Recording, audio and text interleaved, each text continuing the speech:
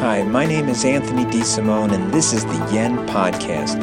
And you're listening to Entrepreneur's Island, which is that island that many entrepreneurs and small business owners place themselves on because they're convinced their problems are unique and no one can help. This podcast is all about sharing those problems, those very common problems, and offering solutions. How to find your passion. It appears a whole industry has been created on helping people quit their jobs and follow their passion.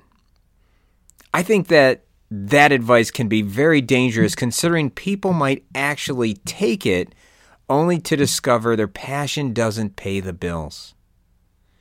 I do believe that if people were to discover their passion, performing a job that they are passionate about would create more opportunities for the individual and be far more lucrative as well. I also firmly believe that everyone has been blessed with a God-given talent, a unique talent that they are better than anyone else at. The big question is, how do you find your unique talent? It's not that hard, actually. Your unique talent is that talent that you perform that inspires others to act. It's that talent that you perform so well that you make it look easy. In fact, so easy that people around you begin to think to themselves, "That's cool. I want to do that. I want to do that too."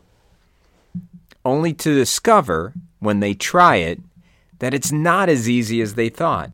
For instance, I mentioned in a previous article that I am putting together a video course on goals.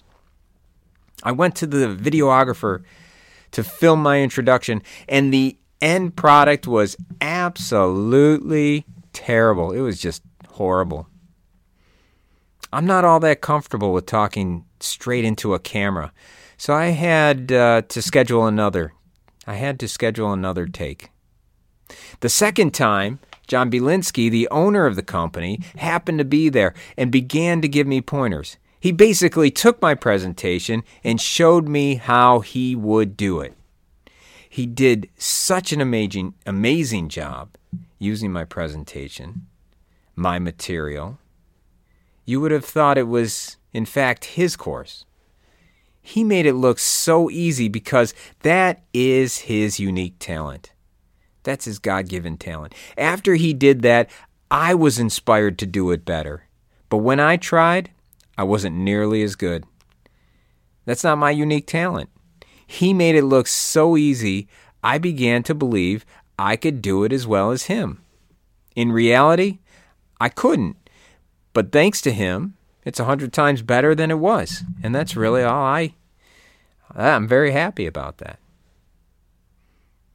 Okay, now think about something that you do that comes easy to you, that you have received compliments for or inspired other people with.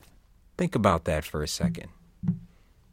Because that's going to move you towards what you're truly passionate about. That's what it is. That's it right there. Once you discover what that is, begin using it to help others. Don't even think at this point about the potential for monetizing it. Don't even go there yet. Sharpen your skill first and take that unique talent to a level that you have never gone before. Once you do that, you will have a better understanding if you can combine your unique talent with a job or create a business that will allow you to do what you were meant to do for the rest of your life. I hope you have a great day.